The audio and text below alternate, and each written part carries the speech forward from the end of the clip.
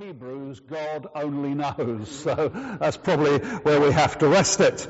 Now, we can kind of work out where it was sort of based in terms of its context. And it seems, in all probability, that the author is writing to a group of Orthodox Jews who had converted to the Christian faith. They were probably situated in Rome, because it's there that this letter is first quoted by the early church fathers. And they had probably been in the faith for some decades. And yet now they had come to face a lot of pressure, probably beginnings of persecution from the Roman state. The persecution was heavy, but it wasn't ultra severe. You can tell this from the book of Hebrews. They hadn't been persecuted to the point of shedding their blood, of laying down their lives, but certainly there were Christians who'd been put into prison, and there were Christians who'd had their property confiscated because they were speaking of their faith in Christ. And so, under this kind of pressure, and having been in the faith for some time, there's a temptation to kind of pull back a bit. And it seems that some of them were thinking about kind of retreating back to the synagogue, because the Jewish religion was allowed by the Roman state. It was a kind of legal religion, which Christianity wasn't. And there was a sense perhaps that actually if they went back to the synagogue, well, they could still really maintain their faith. You know, they still believed in God. There was so much that you could see between the Jewish faith and the Christian faith that of course was so similar. And so under pressure, there's this temptation to go back to Orthodox Judaism. And really the writer is saying through the book of Hebrews, you can't do that. Everything in Christ is so much better than what you previously knew. And so you find that through the book he repeatedly compares Christ to sort of essential things in Judaism. And so with regard to priesthood, certainly there were Jewish priests, but Christ is a better priest. And certainly Judaism had its sacrifices, but Jesus has offered a far superior sacrifice. And the Jews knew about covenants, but with Jesus Christ there is a far better covenant. And so he's saying to them, you can't go back, because everything in Christ is so much better. So it's not surprising, because he's going to develop the theme in that way, that the writer begins with the absolute superiority of Jesus Christ. That's how he opens up at the beginning of this book, and he is the exalted one. So Christianity is not about religious systems, it's about the person of Christ. And Christianity is not a matter of rules and regulations, it's about life in Christ. And Christianity isn't negative, don't do this and don't do that. Rather, in a way, it's do come confidently into the presence of God, for freedom Christ has set us free. Now, I've got two main points, and the first one I want to raise with you is that God has spoken. God has spoken. And you see that right at the very beginning here. In the past, God spoke to our forefathers through the prophets at many times and in various ways, but in these last days he has spoken to us by his Son.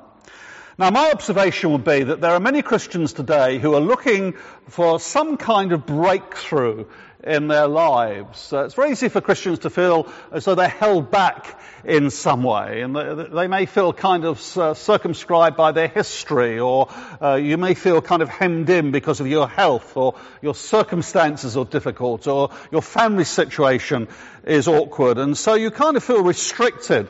And there are so many Christians who are looking for some kind of victory in their Christian life. They want to see a real breakthrough. And very often when Christians feel like that, there's a tendency to say, if only God would speak to me. That's what I need. I want God to really speak to me. Well, what we're seeing here is that God is a speaking God. That in the past, he spoke through the prophets. And the writer says he spoke many times through the prophets, because some of the prophets had a lot to say. You read Isaiah, there's quite a lot that the prophet there, for example, was saying. But also God spoke through the prophets in many ways. And that's speaking really of the way in which the prophets did at times convey their prophetic message from God in quite extraordinary ways. If you think back to the Old Testament, I mean Jonah, he came with a message message from God after he'd been vomited out of a great fish. And you can think of prophets like Ezekiel and Jeremiah who got into some very strange prophetic actions at times. Or Hosea, who was one who went to marry a woman at the really command of God, and she was unfaithful, and he had to go and woo her back, and so the prophet speaks out of his experience there. So there's a lot of prophetic action. God spoke in many ways. Now let me say that we believe that God is still speaking through prophets, even today. But we don't believe that the prophets who speak today are infallible. They carry a burden from God, but in that burden from God which is to be discharged, they must never go beyond the Bible, and they must never contradict the Bible. The Bible is the standard by which all prophecy today is judged to be authentic. I remember that there was a pastor who spoke to me in Brighton after being there a number of years, and he said, "Why is it that in your church you teach that prophecy today is equal to what we read in the Bible?" And I said, "How do you get that idea? We've never, ever taught that. The Bible is the authority by which we judge and weigh any prophecy today." So, for example, if someone here was to stand up during this meeting and say, the Lord says that Jesus will return on October the 21st this year, do you know what we do? We take them outside and shoot them. We probably wouldn't be quite that severe, but actually we wouldn't allow that to stand, because that's not what is in the Word of God. But we do believe that there is prophecy today. Now, what the writer here is doing is contrasting the biblical prophets who spoke in the past, the prophets of the Old Testament, with the fact that in these last days, God has spoken to us by his Son. And so the implication is that God's Son, Jesus, is clearly superior to any other prophet who had previously spoken. And when Hebrews says that God has spoken to us through his Son in these last days, he's not saying God has spoken to us, as it were, recently, but these are the days of fulfillment. These are the days of the completeness of God's Word in the coming of Jesus. So we don't need fresh revelation beyond this. God has spoken to us supremely through Jesus Christ. In Job chapter 26 and verse 14, Job says, "How faint the whisper that we hear of him." Well, since Christ has come, it's not quite so faint. Right? We hear more loudly, if you like, from God, because there's an age of fulfillment and completion, and God has spoken to us through his Son. But let me say again, because I don't want to be misunderstood, there are modern day prophets. Not infallible, but sometimes these modern day prophets are very gifted, for example, and very accurate at personal prophecy. I wonder if you've ever been in a meeting like that, where you have a prophet and they're very good at bringing personal prophecy, prophetic words to individuals. If you've ever been in a meeting like that, I wonder if you know what I mean. You kind of live with two desperations. On the one hand, you're desperately thinking, please don't pick on me.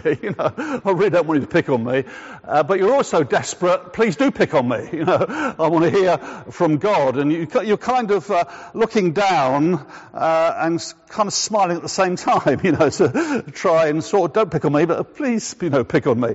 And I've had one or two extraordinary experiences in that realm. I remember a number of years ago, there was a lady highly gifted prophetically, and she was speaking to a small group of New Frontiers leaders. I was in the group, and she started to prophesy over us. And she came to me, and she put a hand on me, and I'd never ever seen her before. She'd never seen me before. And the first thing she said to me was, "You will no longer run in your shoes, but in your socks." Now, nobody else got that. I got it immediately. My name's Hosea. She had my name. And that's so often the kind of subtle way that God works through prophets. It can be quite subtle, and obviously I was then listening very carefully to what she had to say to me. I've sometimes spoken to prophets like this, and I've said to them, "Do you find that people chase you for a word?" And they'll say to me something like, yes, I can remember one person say to me, I've left the meeting, I've been in the car park, and I've had people rushing up to me from the meeting saying, have you got a word for me? Have you got a word for me? Really, we've got to understand that prophets like this do carry a burden, but they can't perform on demand. They're not going to give you spiritual horoscopes, if I can put it like that. I must have a word for today. Prophets do speak today, and we are blessed if they do speak to us. But please, I don't want any of you to say here this afternoon, why doesn't God ever speak to me? Because the scripture is clear here that God has spoken. And he's spoken to us by his Son.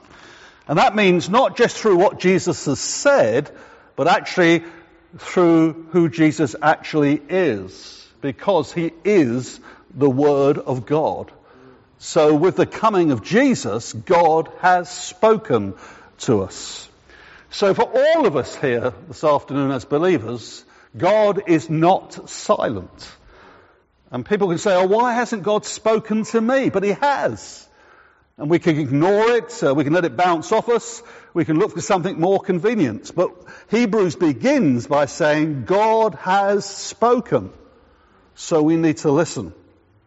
And then, having established that, we now go on to a wonderful description of Jesus. And it's in this wonderful description that the writer gives of Jesus, I want to try and illustrate to you exactly how it is that God has spoken to us. And I want to put all of this under another heading, that Jesus is supreme. Now, there are several things that I want us to see here as we work through particularly verses 2 and 3. And I want you to see how God has spoken to us. So the first thing that we're reading here about Jesus, it's in verse 2, that Jesus is the one whom God has appointed heir of all things. And this actually reflects one of the Psalms, because if you go back to Psalm 2 and verse 8, this is a messianic psalm, and what we read there is, ask of me, and I will make the nations your inheritance, and the ends of the earth your possession. So this is really prophetic of Jesus Christ, that for him, the nations will be his inheritance, and the ends of the earth his possession. There is no nation, and there is no people group that Christ's saving power will not reach. Jesus is the heir of all things. And Jesus will conquer the world by love, not by fear. Now, I want you to realize here that God is speaking to us. And what is he saying? Well, I would suggest this. God is saying through Jesus here that Christian faith which we embrace is not some kind of lost cause. I had to settle this something over 40 years ago. I began my full-time ministry. I know we're all in full-time ministry in one sense, but if I can use it in a narrower sense. I began my ministry full-time something over 40 years ago, and I began as a Baptist pastor. And when I became a Baptist pastor, the state of the Baptist church in this country was really very low. The Baptist churches were not growing, baptismal figures were declining year by year, and there were about 3,000 Baptist churches in this country, and the figures at that time were that about 6 of them out of the 3,000 were growing. So things were pretty dire. Now, I'm sure there were more than 6 who were putting on 1 or 2 members, but there was only 6 that were making any significant growth at all out of about 3,000 Baptist churches. And here I was going to give my life, to full-time ministry. Now, I'm not sure that I articulated it in quite the way that it's spoken of here, but I had to come into ministry convinced that whatever I happened to see around me at that time, which was a picture of decline, nevertheless, I did believe deep down in my heart that the final victory would be with Jesus Christ. Right, that he would conquer, that he would rule, and that he would reach the nations of the world. And that's what we're being told here, that Christ will possess the ends of the earth. And we might feel that at the present time we can't see it, but God has spoken and he will deliver. I've heard that when the Americans came into the war, in the Second World War, they actually joined, with us in the Second World War, that our Prime Minister at that time, Winston Churchill, was asleep. And so one of the aides went in to wake him up and said, "Mr. Churchill, Prime Minister, America has entered the war." And Churchill apparently immediately said, "We've won." Now, at that moment, we didn't look like winning at all. We were being thrown back on every front. We weren't making any advance. But Churchill knew that with the might of America alongside us, we would win. Victory was certain.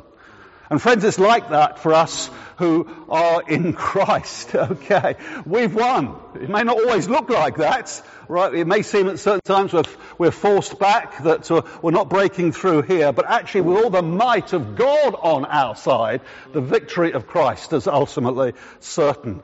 He is the heir of all things, and Christ will inherit the whole created universe. If you go to Ephesians chapter 1, there's a wonderful statement there of this. In Ephesians 1 verse 9 and 10, God made known to us the mystery of his will according to his good pleasure, which he purposed in Christ. So what we're reading here is that God has revealed something previously hidden to us. And what he's revealed is his ultimate purpose in Christ. Then it says to be put into effect when the times will have reached their fulfillment. So God has revealed something previously hidden, but it's now made clear to us who are in Christ that he has a plan to fulfill something at the end of the ages, at the end of history, and it's this: to bring all things in heaven and on earth together under one head, even Christ. So God's ultimate plan and purpose is that finally the whole universe will be regenerated, renewed, and brought together in utter perfection under the headship and rule of Jesus Christ. Because Christ is the heir of all things. Now, you could be here this afternoon, and you may have been tempted recently to pull back a bit. And you could be saying, well, we've heard a lot of preaching, a lot of teaching, a lot of hype, you might say, even, where's the advance? Where's the breakthrough? Friends, God has spoken. Christ is the heir of all things, and he is going to deliver. Now, what we see next is that through Jesus, God created the world. It says here, through him, he made the universe. So through Jesus, God created the world. He brought all things into existence.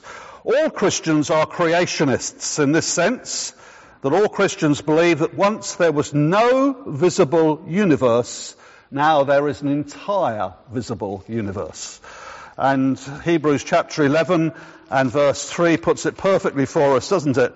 It says, by faith, we understand that the universe was formed at God's command, so that what is seen was not made out of what was visible. Once there was absolutely nothing. I mean, we can't really think of absolutely nothing, but at one time there was absolutely nothing at all. God speaks and a universe exists. Now, when we speak, it's not usually quite that sensational. But let me tell you this, that what we speak can be creative. So we can speak and we can create joy. We speak and we can create fear. We speak and we can create sadness. What we speak is sometimes creative. God spoke and an entire universe came into existence. Now, I know that Christians today will debate the age of the earth and even the methodology of God's creation. I'm not going to touch that here this afternoon. I simply want to keep to the main point here. That is, through Christ, God spoke and a universe came into existence. It's not that nothing created the universe out of nothing, but rather God has spoken to us through his Son. Now, what's God saying here? Well, perhaps quite a few things, but at least I'd suggest this. What God is saying to us is the earth is the Lord's and everything in it. Therefore, enjoy it, because God does. He enjoys his creation, and the scripture says that God has given us everything richly to enjoy. I wonder if you really do enjoy creation, that you really appreciate it. It's been my privilege to go quite a lot to South Africa over the past 22 years or so, and whenever I'm in South Africa, we go to Cape Town and we look up at Table Mountain. And I mean, Table Mountain's just spectacular, and you think, wow, just fantastic what God has created. But often when I'm in South Africa, I talk to South Africans, of course, about where I've come from.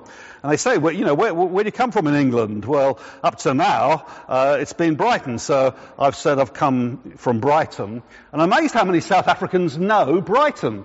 And almost always they will say, oh, that's where you have rocks on the beach. Of course, the Brighton beach is all pebbles, but to South Africans it's rocks. That's where you have rocks on the beach. But then they say, and this has always struck me as funny, they say, actually, I really like them. And I think, well, it doesn't quite compare with the Cape Town beaches, which are kind of miles of wonderful, glorious golden sand. Now, it's true in Brighton you don't have sharks that can eat you, which they do in Cape Town, but somehow it doesn't quite live up to Cape Town and Table Mountain. But friends, we can enjoy God's creation. And let's remind ourselves also that actually, in a way, we can say all the time it's only going to improve. Because one day there's going to be a new heavens and a new earth. And creation will be brought back to total perfection under the reign and rule of Jesus Christ. Next we see that Jesus is the radiance of God's glory. Into verse 3 here, the Son is the radiance of God's glory. Now there's a very obvious illustration here. The sun is in the sky sometimes, and it's a blaze of light. And I mean, it's massively far away, isn't it? 93 million miles, is it? Massively far away. And yet the rays of the sun reach us, and we actually feel the sun. We are touched. We can actually feel the sun. Now, God is majestic. He is glorious. He's utterly beyond us. But nevertheless, He touches our lives. We feel God in the coming of Jesus Christ because God radiates His glory to us in Jesus. Now, I want to make this practical in seeking to apply it. If you go to John's Gospel in the first chapter there and verse 14, we read, "The Word became flesh and made His dwelling among us. We have seen His glory, the glory of the one and only Son who came from the Father, full of grace and truth." So what is God saying to us through Jesus? God is saying to us that in the coming of His Son, He's speaking to us about His glory. And actually, we see the glory of God in Jesus, who is full of grace and truth. Now, has God spoken to you? Yes, He has, through His Son, and He has told us about His glory. You see, there's grace in that glory. And we are touched by the grace of God. God's favour freely given to us, though totally undeserved by us. And also there's truth in that glory. And we are touched by that truth. There's something I feel very strongly here, I've felt it for many years, and that is that we get the full truth in Jesus. Outside of Jesus, ultimately, nothing finally makes sense. Do you know this experience of having been outside of Christ and Christianity might have seemed irrelevant to you and no meaning to you, and then one day something happens in your life, you're born again, you cross the line, you come into Christ. And when you come into Christ, immediately you know that your sins are forgiven, you're on your way to heaven, you're going to spend your eternity with God. But also something else happens at the same time. Did you notice that? You get the truth. Now everything makes sense. Where I came from, why I'm here, where I'm going. It's a belt of truth that holds everything together. So the sun is in the sky, utterly distant from us in a way, and yet we feel it. God is even more distant in majesty and perfection and holiness, but we feel His glory. The sun is the radiance of God's glory. We are touched and feel it in grace and truth. Let's move on, and we see that Jesus is the exact imprint of God's nature. It says in the NIV here, the exact representation of His being. The picture here is of a die or a press stamping out a coin. And as the coin is stamped out, what is on the press is exactly imprinted onto the coin. Now, I've got to be very careful here. Please don't think of Jesus as just an exact copy of God. The writer means more than that. What the writer means is that what God is, Jesus is. One writer puts it like this: the Son is able to reveal God perfectly because he is one with God essentially. All that God is, Jesus is. So has God spoken to us through his Son? Well, how do we know what God is like? Well, Jesus shows us exactly what God is like. That's how he's spoken to us. All that God is, Jesus is. And so here we can beware a distorted view of God, seeing, perhaps as some Christians seem to almost, as though the Father has a different temperament from the Son. You know, you feel with some Christians almost as though God the Father is kind of severe and rather distant, which may actually express that individual believer's experience of fatherhood. Jesus is a bit kinder, a bit softer. You get Christians almost seem to feel that there's a different temperament in Jesus, that Jesus somehow is more approachable. No, it's not like that. God has spoken to us through his Son. God is saying to us, do you want to know what I'm really like? Then look at my Son. For the Son gives the perfect printout, the perfect representation of God. One of the writer's concerns, in a sense, it's almost an obsession with the writer to the Hebrews, is that because of Christ, we can approach God. That there is now direct access into the presence of God. You can have the view, you see, that when Jesus was here on earth, he was so approachable. Children would run to Jesus. God the Father sounds a bit more severe, but God has spoken to us. And if Jesus is approachable, then God is saying, you can approach me. Draw near to me, says God, and I will draw near to you. And Jesus has even opened the way for that to happen. Let me put it to you by way of illustration. I want you to imagine that I want to go up to Buckingham Palace and see the Queen. And so I got on a train now in Bournemouth, and I go up to, I have to go to Waterloo Station from Bournemouth, and then I get a tube across to Victoria, and I come out of Victoria Station, and I walk down from Victoria Station towards Buckingham Palace, and I come to the front gates of Buckingham Palace. And these days there's an armed soldier on the gates of Buckingham Palace, and so I'm very polite and I say, excuse me sir, but my name's John Hosier. I've been a loyal subject of Queen Elizabeth II all my life. I'd really like to go and see the Queen and ask her something.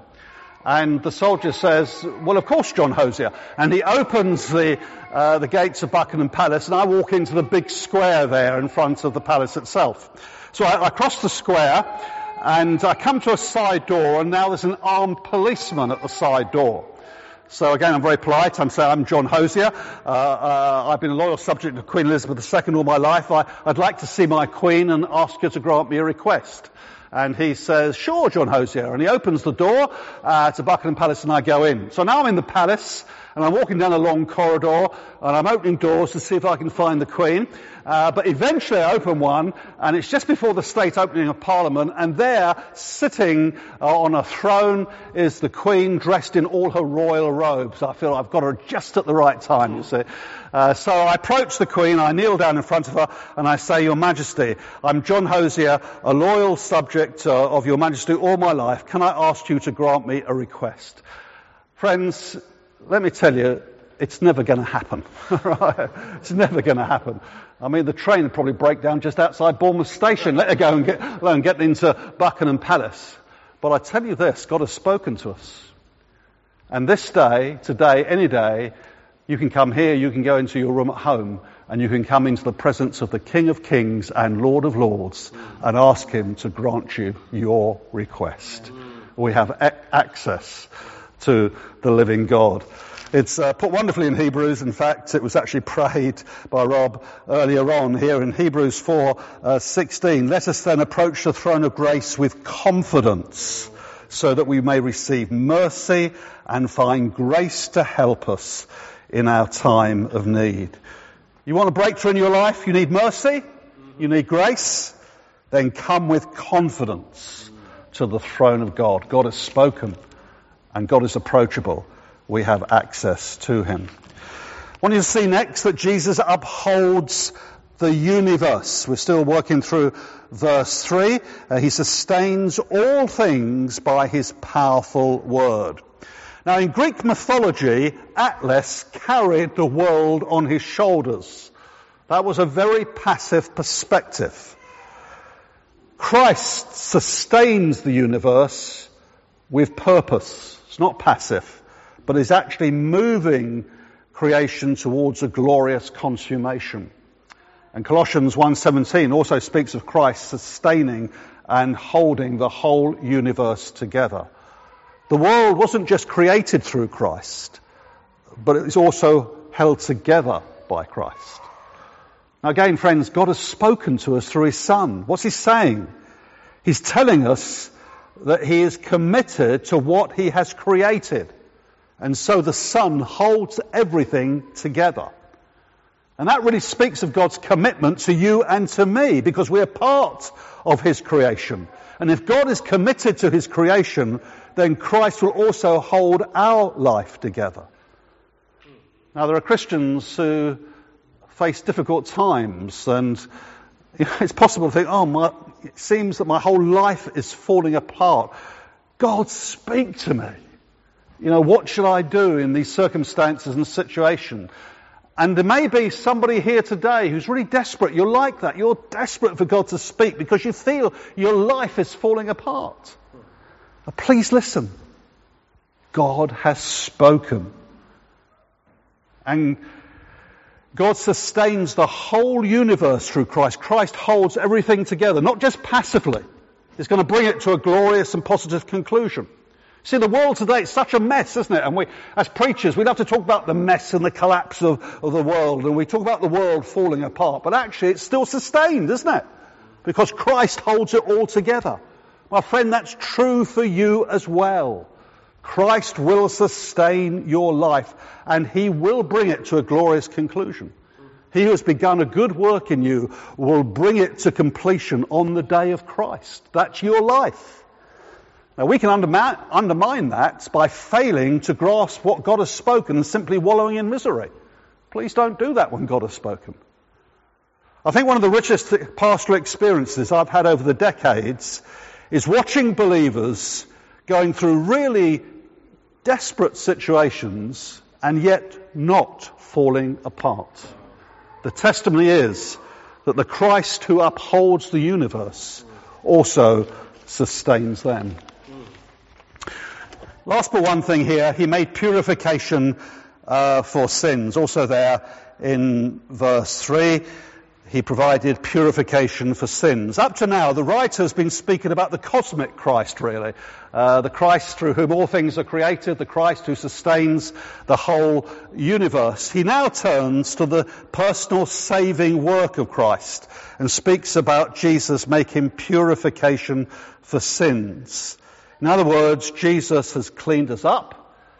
He's taken away our sins. I was reading through the prophecy of Isaiah a little while ago. Ever come across this text? You know how sometimes a text leaps out at you that you may have read before but never somehow seen before?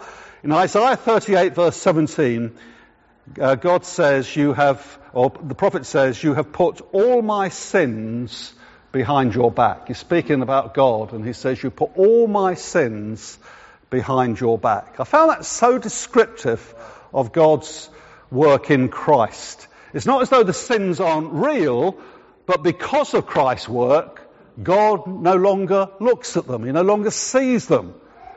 He sees us covered in the righteousness of Christ. God is angry against sin. That's why God sent his Son to die on a cross, to bear sin, to take our guilt and our punishment. But Jesus, having done that and taken sin and guilt for us, our sins are behind God's back. I found that such a releasing word. Now, have you listened, my friend, to what God has spoken about your sin?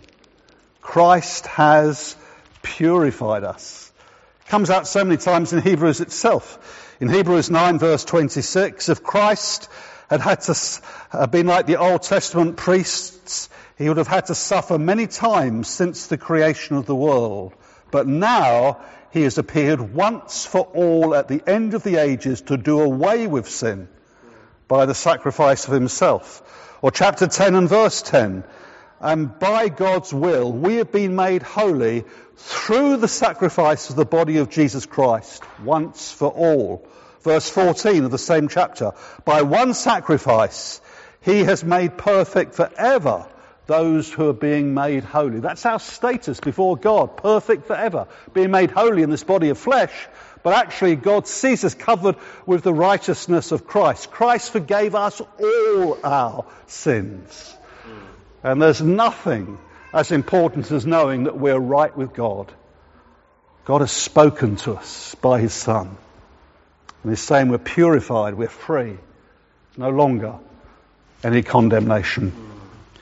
And then one last thing here, and that is that Jesus sat down at the right hand of the majesty in heaven, or the majesty on high. When you read this, please don't think of literal thrones, as though, I think it's very easy when you read about Jesus sitting down at the right hand of the majesty on high, almost have a mental picture that God the Father sits on a kind of big central throne, and beside him and just an inch back there's Jesus sitting on the throne on the right hand side, a bit like the Queen and Prince Philip, you know. The Queen's just there and Prince Philip's just slightly back. Even in the early church, they wouldn't have understood it in that way. What they would have understood is that this phrase was speaking of the exaltation of Christ. We speak even now, don't we, of a right-hand man. I suppose these days we have to say a right-hand person to be politically correct. But we use that expression to speak of a place of honour. And so that's what it means here, that Jesus sat down at the right hand of the majesty on high. It's speaking of the fact that through death, resurrection and ascension, Jesus is now exalted to the highest place. He is utterly exalted. Now, you may be aware, of course, that no priest in Israel ever sat down when he was on duty in the temple. And Jesus is represented so often in Hebrews as our great high priest. The priests always had more sacrifices for sin. They were busy all the time. They were on temple duty. Never had time to sit down. But Jesus, this high priest, he sat down because Jesus' sacrifice was a once and for all sacrifice. Never had to be repeated. So Jesus sits down. And hear this, because Christ is exalted to the highest place, from there he reigns, and from there he will return to bring the final touches to our salvation. And to say that Jesus sat down in one way is also to say that he's waiting to come back. When we were in South Africa for the year, we came back for a break over Christmas, and it's a couple of years back now, and you may remember that we had the last couple of years back couple of bitterly cold Christmas sort of times, and the day that we were going to fly back to Cape Town after Christmas, it was really, really bitter cold. There was actually no snow on the ground that day, but it was bitterly cold. And we went up to Heathrow, we were flying back from, and you know when you go into airports these days, you've logged in, and so you're directed to the fast bag drop, except now it's the slow bag drop because everybody's logged in. So you're kind of at the end of this long queue, and with your bags, and you kind of snake round. And so we got to the front. Where are you going? Cape Town. Sorry, we can't take you at the moment. You'll have to come back in half an hour. And I thought that was strange, because usually you can book in at any time on these lines. So we went away, had a coffee, exactly half an hour, came back, snaked through again, came to the front of the queue. Where are you going? Cape Town. I'm sorry, you can't come with your baggage yet. Come back in quarter of an hour. So we went off. Exactly quarter of an hour later, we're back. We go through the whole process again. Come to the front of the queue. Well, what flight are you looking for? Cape Town. I'm sorry, you can't. I said, excuse me, I'm a very patient man, but I've come to the front of this queue 3 times. He said, Cape Town, would you please go over there? And suddenly I realised there was another queue of rather sad-looking people, and kind of we went there and just hanging around. And eventually an official turns up, and I kid you not, this is what he said. He says, "I'm sorry to tell you, but your plane is broken." Now that's a bit alarming. You think, it's with the wing hanging off, with the wheels coming off. But he said, and if you believe this, you're the most gullible person on earth. He said, "We are getting you another plane so that your takeoff will not be delayed." And I thought, oh yes. So we wait there. And eventually, after a long delay, we go to where the plane is meant to depart from. Of course, there's no plane there, so we wait longer. And eventually, they wheel a plane out. So you think, they put Airfix glue on it and stuck it back together or whatever. Anyway, so eventually, and now we're beyond takeoff time altogether. Eventually, we get on the plane, and we all settle down. And the pilot comes on, and he says, "Well, folks," he says, you know that it's bitterly cold weather at the moment." And he said, "I have to be frank with you, we don't actually have enough de-icers here at Heathrow to cope with this very cold weather. So we're in a very long queue, I'm afraid, till the de-icer gets to us." So we sit there and wait and wait. Then sometime later, the pilot comes on again. He says, "Hi, folks, this is your captain speaking." That's how they speak. And he says, "Sorry to tell you this, but the airport is just closed down for security reasons because there's a guy in the Emirates plane just by us, and he says he's got a gun, and so they've closed the whole airport down." So the airport was then shut. There were flashing blue lights everywhere, and they get the people off the Emirates flight and so on. Of course, it was all a false scare, but they had to go through security. So captain comes back on and says, "Okay, folks, Heathrow is now open again. I have to tell you that once again we're in the queue waiting for the de-icer to come round." Over 5 hours late, we take off from Heathrow. But what I haven't told you is that we had been upgraded to business class. So we didn't mind at all. I mean, we had a flat bed, we had champagne. I mean, we were looking back down there, thought poor people back down that end of the plane, I mean, we were as smug as anything because we had been upgraded to business class, and we weren't bothered about the delay at all. We were very happy sitting there and waiting. Well, let me tell you, my friends, Jesus has been upgraded from this earth to the highest place in glory.